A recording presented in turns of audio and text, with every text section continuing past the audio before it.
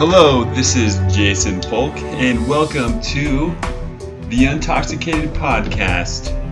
And we hope you enjoy this, and we also hope you enjoy this hippie music that's being played right now. Thanks.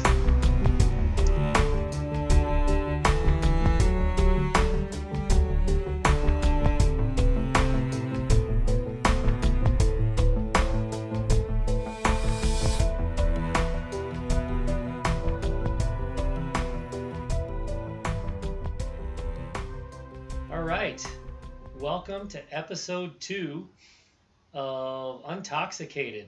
Today, we're going to hear your story, Jason, and I am super excited about that. I, of course, know your story, but I'm excited to hear you talk about it and be a part of it. So thanks for doing that. Yeah, well, thanks. I'm looking forward to it. Let's start at the beginning, and for me, that's kind of an open-ended question to you. What is the beginning of what ended up being your story of addiction and recovery? Where would you start? Yeah, well, thanks. And that is a good question. And I also think it's a good exercise of reflection. And so I can trace my story back of addiction to, I remember it was the summer between my my seventh and eighth grade year. And I remember thinking that, my gosh, next year is going to be middle school. However, I don't feel well equipped enough. I had this fear that fundamentally there is something wrong with me and I'm not going to be cool enough to be with the cool people. And so it's kind of almost this feeling of lack, this feeling of being uncomfortable in my own skin, and this feeling of not being good enough. And I remember having that thought very vividly. It was kind of almost my realization of suffering, I think, Huh. that again there's something wrong with me. And so I feel like that was the start, because that never went away until well after high school and well after my using stopped. Was that feeling has always been with me. And if someone was to ask about my childhood, I would say it's a great childhood. I had everything provided. I had a car when I was 16. I went to a private Catholic high school. So financially, we were well off. However, we weren't an emotionally rich family.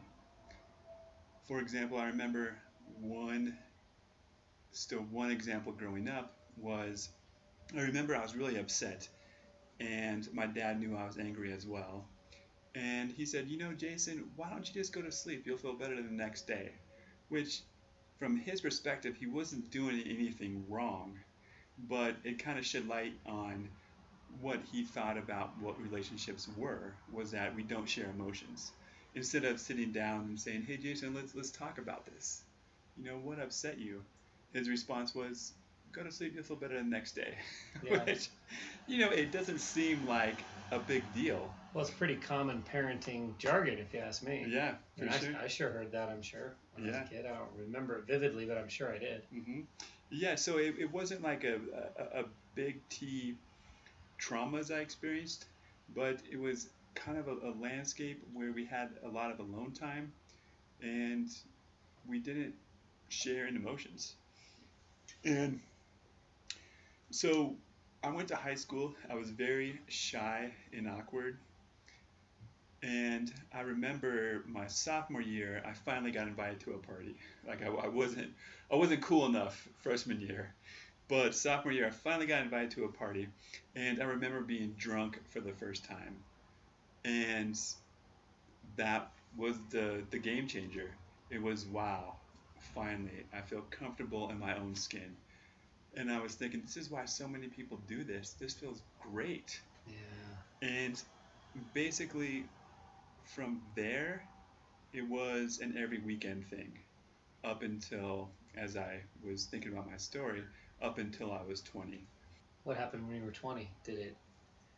Yeah, so Did your usage change more or less at that point? well, when I was 20, I sort of hit rock bottom in regards to my drinking and my using. and I went on a Zen meditation retreat for a weekend. So the only week I didn't use was because the weekend I was away from my friends and the drinking and all that. But I remember during the retreat I had the thought of, wow, I can't remember the last time I've been sober for a weekend. I remember feeling so good after being drunk. How did you end up on a Zen weekend retreat though? Like, how Yeah. do you go from being just a regular high school guy doing your thing to or how did that become part of your life? Yeah, so it was after college, or after my first year of college, and I would say this, if there's one good things that drugs have done, it would be taking hallucinogens and having an spiritual experience to some degree, and knowing that there's something bigger out there than our day-to-day monotonous life. Huh. That there's like a deeper realm, like a spiritual realm. And so ironically, I would say the one good thing that drugs have done for me was that having a hallucinogen, kind of a spiritual experience, it made me search for something more, search for a way to keep that going. And so as a result, I actually got a book called Zen Mind, Beginner Mind. And I had no idea at the time, but it was a classic Zen book. And I remember reading it 3 times straight through because I needed something.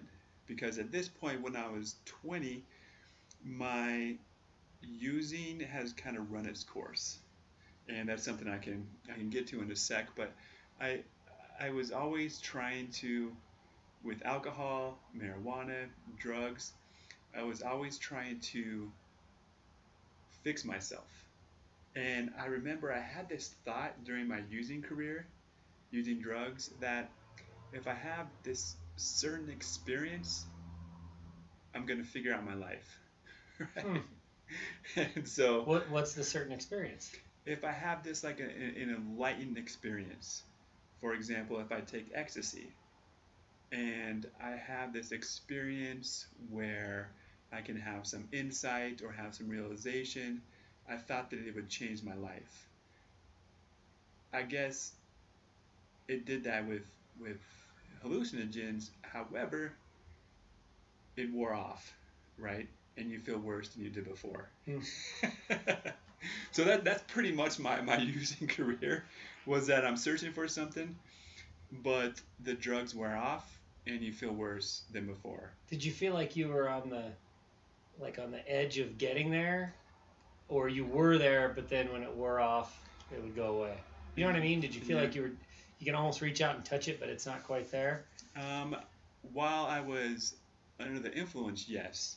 For example, I had an experience with mushrooms, and I remember I was hanging out there with my little brother, and I was like, wow, this is a really cool hand. And I told my little brother, and you know him too, I was like, you're a really good brother. But it wasn't like in a cheesy aspect. It was kind of like a deeper aspect, like everything right now is okay. And so again, I thought if I accumulated enough of those experiences that it would fix stuff, but it doesn't. You and I have a lot alike. Okay. But I will tell you one area where we're different. Yeah. I did mushrooms once, Mm-hmm. and I spent 3 hours hiding in a bush outside of a McDonald's drive-thru. So it didn't hit me very well. Yeah, that sounds horrible. That was pretty awful. Okay. My friends, I jumped out of a car, and they lost track of where I was, and they eventually left me, and it was all good. I wasn't far from home, but okay. Well, that can be scary. At the time, yeah, big time paranoia. Mm-hmm. But yeah, they were nowhere close to enlightenment, not even close. Well, and let me tell you another story, because I was constantly chasing that feeling with hallucinogens, is that it eventually ended up not working, and I would have those bad trips. And I probably had 4 or 5 bad trips, but the thing about hallucinogens, right, is that the trip lasts for a long time. Mm-hmm. So you're basically in paranoia, fear, for hours. Mm-hmm. Yeah. as you realize when you're outside of McDonald's. Yeah. Hiding from who knows what. Yeah, I don't even know. The Hamburglar. So yeah, that's I mean the funny thing about drugs, they kind of start innocent enough, but if you continue on that path, it's ultimately a dead end. Yeah. And now the drug wears off, and you have all this anxiety and guilt, shame often, and Uh-huh. even depression, and you have to do something about it. And so that's what got me into Zen. So basically, like fast forward, like going back to when I was 16, it was alcohol, it went to marijuana, it went to cocaine once I started in college. And then basically everything, like the consequences started getting bigger. Even in high school, I had the consequences of, um, I remember my dad found pot. He was talking to me about how it's going to ruin my life. And I'm like, whatever. Yeah. This feels great. My mom talked to me. She said, Jason, your grandpa was an alcoholic. I'm like, so what does that have to do with me? I'm drinking. I'm having a good time. And I was in a relationship at a time. I was dating my high school girlfriend. We started dating at around 15, 16, and I was a super a-hole to her. She should have dumped me a while ago, but a lot of it was the drinking, the smoking pot. I became so self-centered that it was all about me. Cause arguments and stuff. It wasn't arguments. It was more of this. I was an a-hole. Huh. Like she should have dumped me a while ago. I feel like she tolerated too much bad behavior from me. For example, if she came into my therapy office and she told me about her boyfriend, which was me, I would have told her, you need to dump this dude. Really? Yeah. I gotcha. um, and I remember in high school, there was a embarrassing incident. I was in high school basketball game, and we were drinking in the car before, and these cops gave me a ticket in front of all of the high school parents, faculty leaving the high school basketball game. So the next day, there's rumors at school, oh my gosh, Jason, you got a ticket, you got arrested. And these experiences would add up. And I remember my high school football coach, he actually caught us drinking. And he asked, Jason, do you have a drinking problem? Again, my parents expressed concern, my high school football coach expressed concern. But what are you thinking in active use? Whatever, you're crazy, Yeah. right? Well, did you have buddies around you that were using at the same rate as you? Yeah, that they were using it at the same rate. Yeah. That masks a lot of things. It does mask a lot of things. That was our culture. Like I didn't really hang out with the football players who were super dedicated to the craft. I hung out with the football players who were interested in drinking and smoking pot. Mm-hmm. Yeah. Like if I really applied myself, who knows? But the thing about it, like I was too uncomfortable sober, and I think the alcohol was adding to that as well. The anxiety or the feelings of lack that I didn't want to give it up because it was the only like time of peace that I had. And so then went to college. I actually got a football scholarship, and I feel bad for the college that recruited me because a year I was gone. I didn't really go to class, drank, played video games, um, quit football. My high school girlfriend finally dumped me at that time. Okay. She only wanted to date a football player, didn't Exactly. She didn't care what kind of asshole you were, but now that you're not playing football, you're out of here. Yeah, hindsight. Now I see. So my status went down after I wasn't a football player. Yeah. And then went to Denver, and that's when the cocaine started becoming heavy. And I remember we had these dudes we used to hang out with named Pablo and Jesus, and they were our coke dealers. It was a good time until it wasn't, right? You end up doing it too much. You end up tweaking out, hanging out with shady people. I remember I had this experience of being in my brother's house, and we were doing mines, and this dude started shooting something up. I don't know what it was, but it's like, dang, man. So this is where my uses brought me. You're sitting right next to somebody that's shooting up, and you don't even know what it is. Exactly. Yeah. Exactly. And so did you get that same kind of euphoric feeling? Because I mean, marijuana and alcohol, I get that, but hallucinogens and then especially cocaine, that's taking you in a totally different direction. I mean, one's an upper, one's a downer. Did it, regardless of what the high felt like, did it give you that same kind of euphoric, peaceful, this is where I need to be feeling? Or Well, did cocaine just make you all antsy and jittery, or I don't know? yeah, good question. With the cocaine, there's no insight. You know, you're most likely not going to have a spiritual experience on cocaine. So my experience with cocaine was, it was euphoria. It wasn't that strong, so to speak, and I think a lot of times it's cut with garbage. Mm. But it was a feeling of euphoria, especially when I was drinking. I would drink, and I remember we'd do lines, and the drinking made it so I didn't really care. I wasn't self-conscious, but the cocaine made it so I was aware. I had energy. Yeah, Horrible combination. yeah. Red Bull and vodka, sort Yeah, of yeah, to the extreme. exactly. But at the time, like it didn't matter. Like I just wanted to use anything to make it so I felt different. Hmm. You know, I would be willing to try. I never tried ketamine, but I remember my brothers at the time were using it. I would have done it if they would have offered it to me. Hmm. I tried ecstasy, never got into heroin, but basically I just wanted to feel different.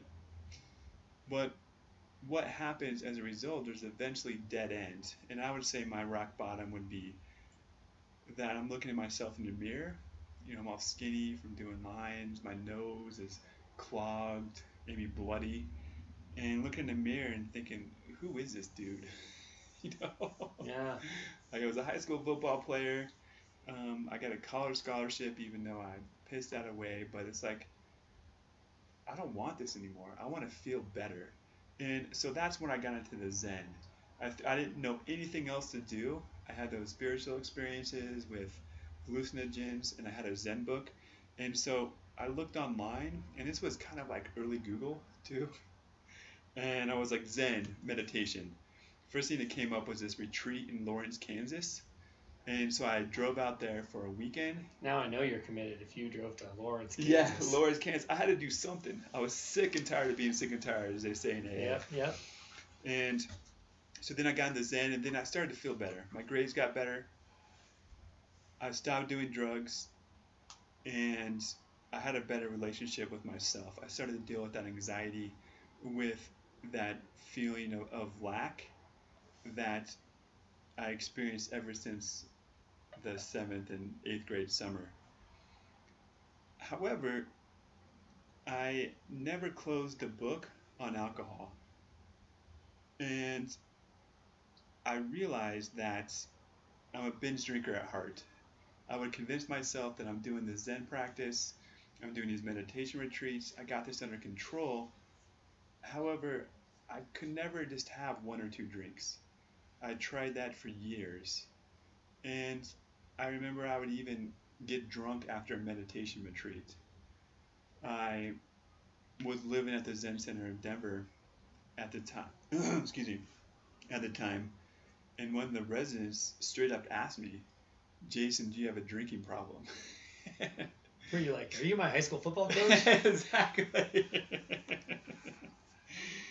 And it's like, no, I'm doing awesome meditation. How can I have a drinking problem? But as I begin to reflect, this alcohol is getting drunk is not in the true spirit of Zen, right? Like Zen, you're trying to sit with what is. You're not trying to escape via alcohol. So in a way, it was affecting my Zen practice. But were you the only guy living in the Zen house that was drinking? There was, at the time, yes, but there was other people in the Zen community, especially the younger people, where we would all kind of drink the same.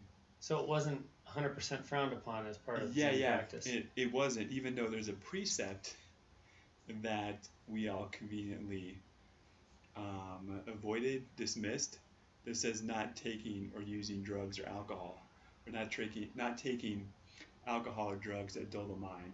It's written into the precepts of Zen.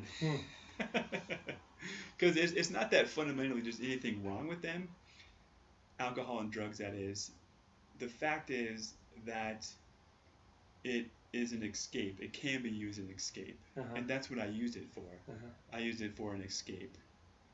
With, I'm feeling bad, feeling anxious at a party, hey, there's a beer. Oh, this feels good. Let's keep doing it. And so that was my problem with alcohol. And then going on with the escape, so I've always had this issue, and we've talked about this too, with pornography as well.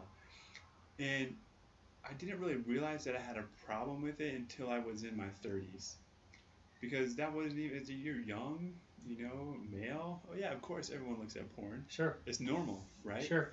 Until it started causing me problems in my 30s.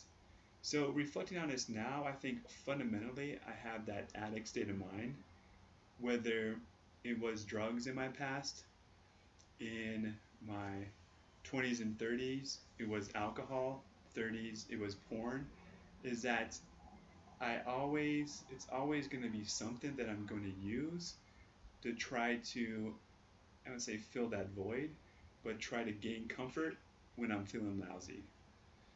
And porn would, in my 30s, it definitely affected my first marriage.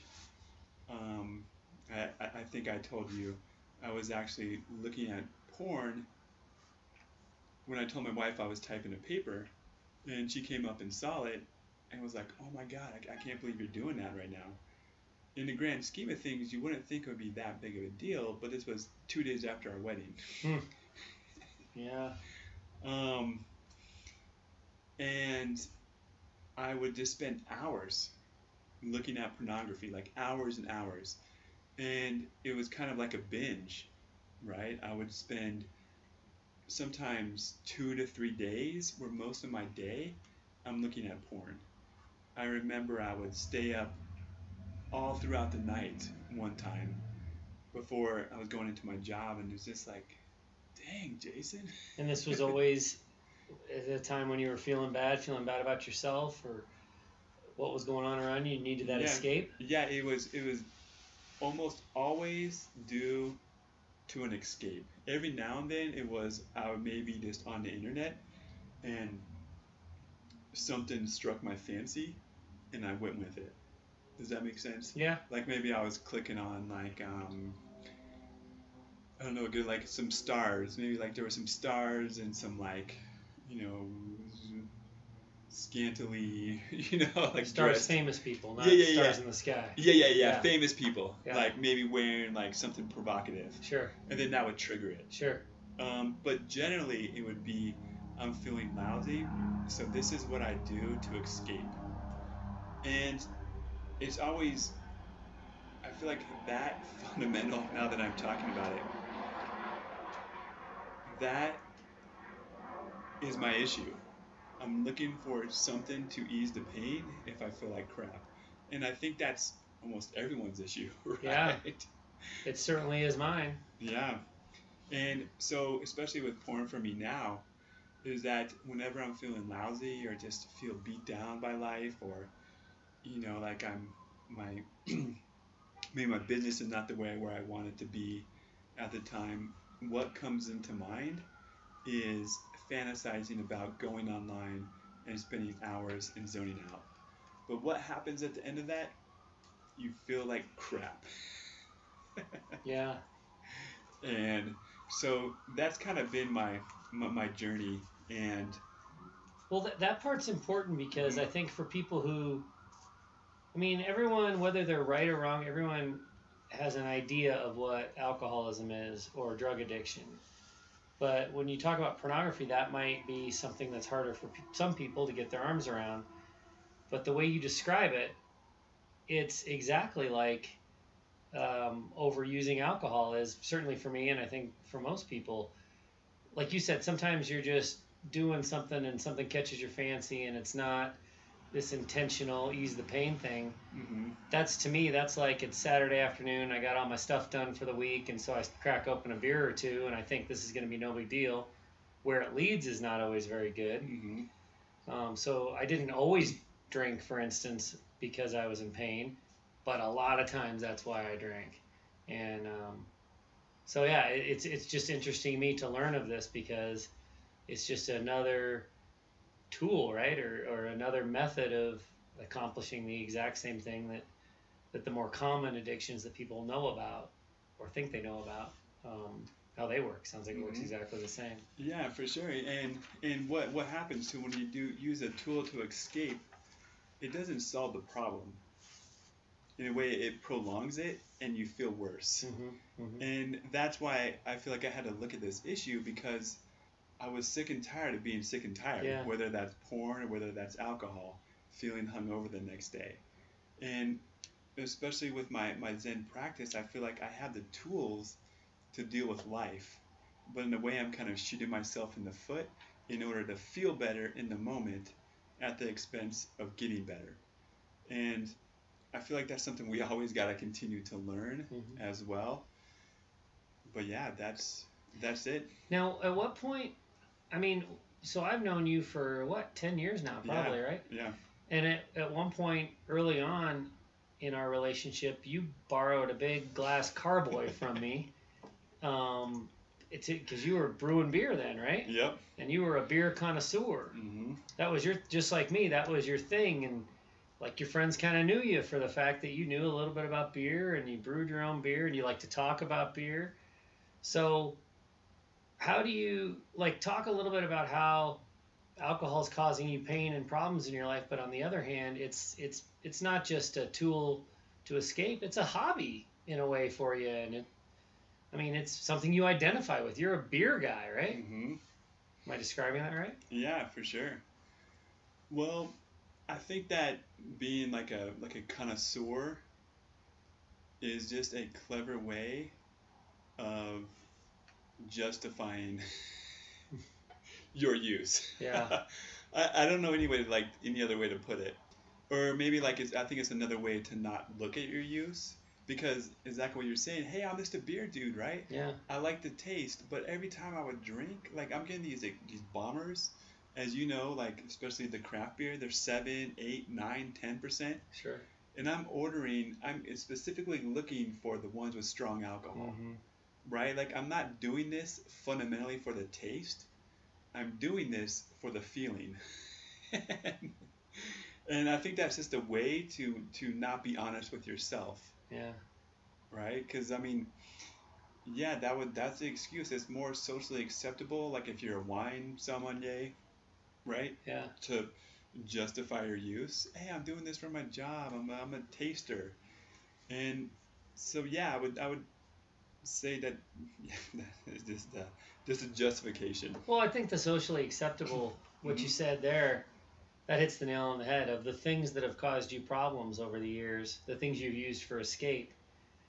I mean, in certain circles, doing coke is a cool thing, right? And when Hmm. you're in college doing hallucinogens, there's lots of people that'll run down that path with you.